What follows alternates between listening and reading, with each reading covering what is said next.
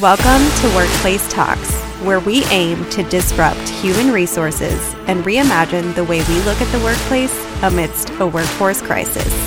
I'm your host, Moshira Aziz. Come along with me as we reimagine and forge a new path in the workplace.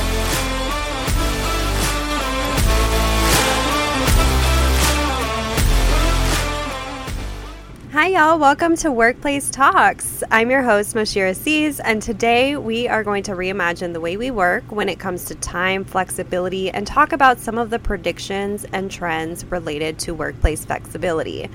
Not only that, but also why organizations should adapt to the evolving needs of employees and talk about how, once again, this is actually just good business.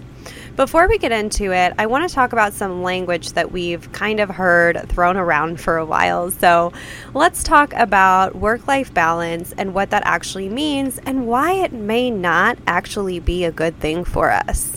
So what work-life balance actually means, it's a clear separation between your work and personal life. It means you go to work, you leave your personal at home, and when you go home, you leave all your work stuff behind. It's essentially a technique of compartmentalizing your work life and your home life and not letting each one bleed into the other.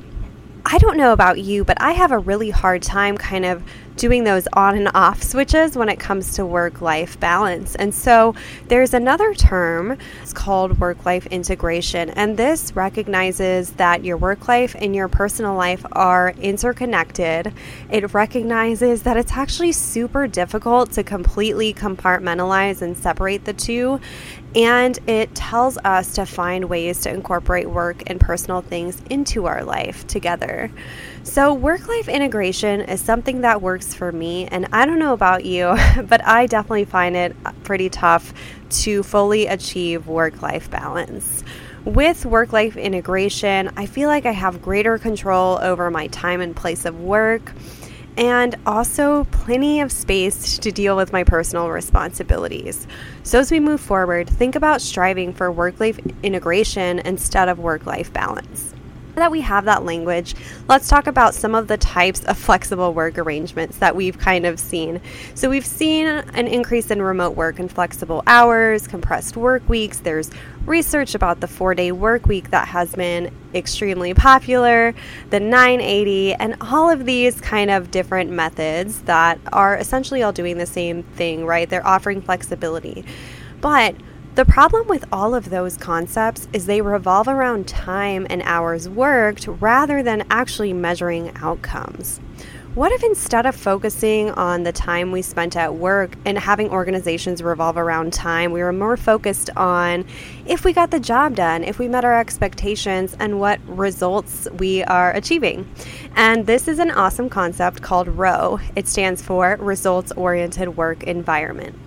So ROWE is a management strategy, and it focuses on, once again, just measuring employee performance rather than hours worked. So it gives employees the freedom to choose when and where you work, as long as you deliver the desired results. So it's really good for autonomy and flexibility, but it also does wonders for your mental health and just your ability to balance all of the responsibilities coming at you in life.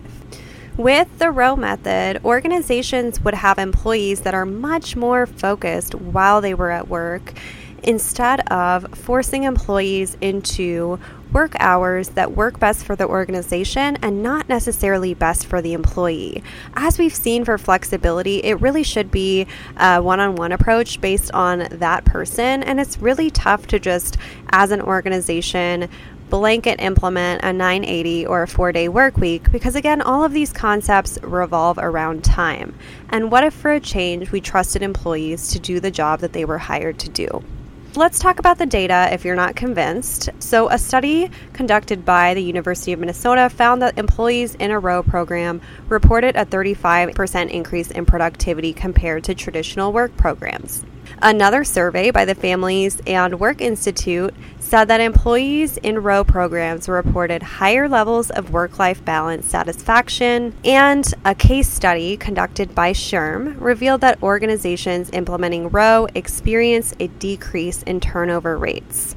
So this sounds great, and there's great data backing it up, right? So why haven't more organizations switched to the ROWE mindset?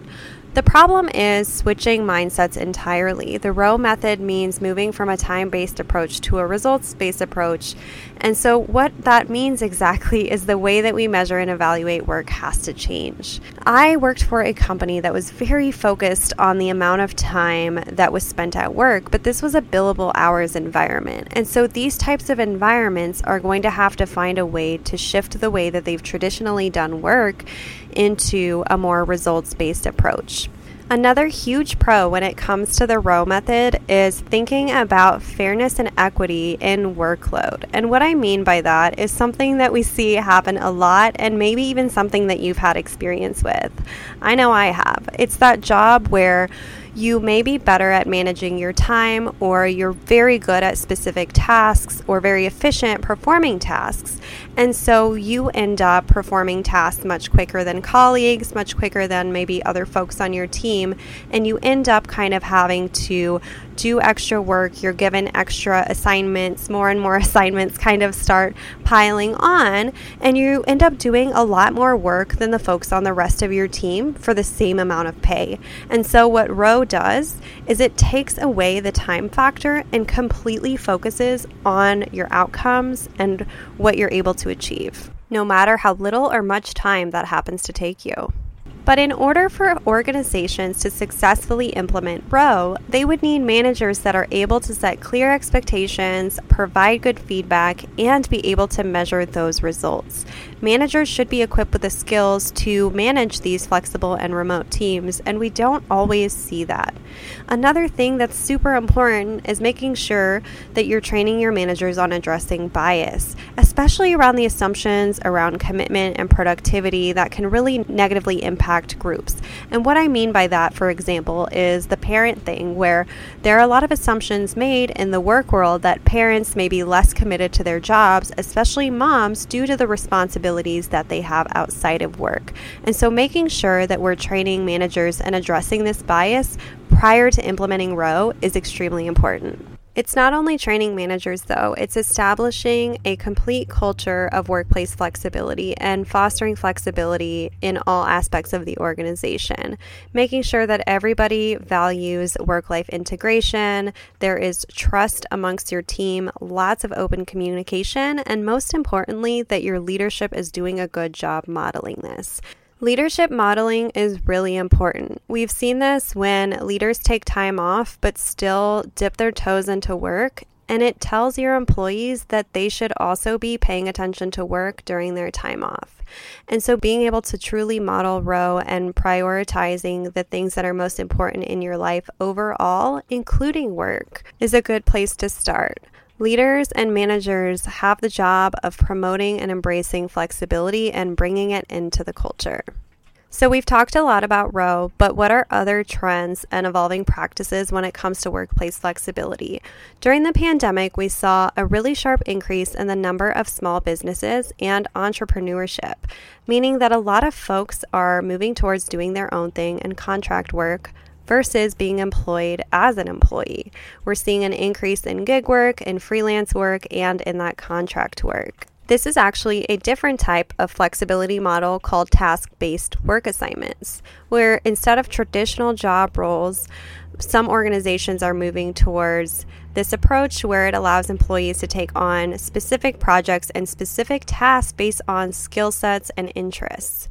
It's really important for job seekers to pay attention to this trend because it is continuing, and it may be a good idea to start looking at the skills that you have and looking at how to market that in the freelance or gig work economy if that's something that you're interested in.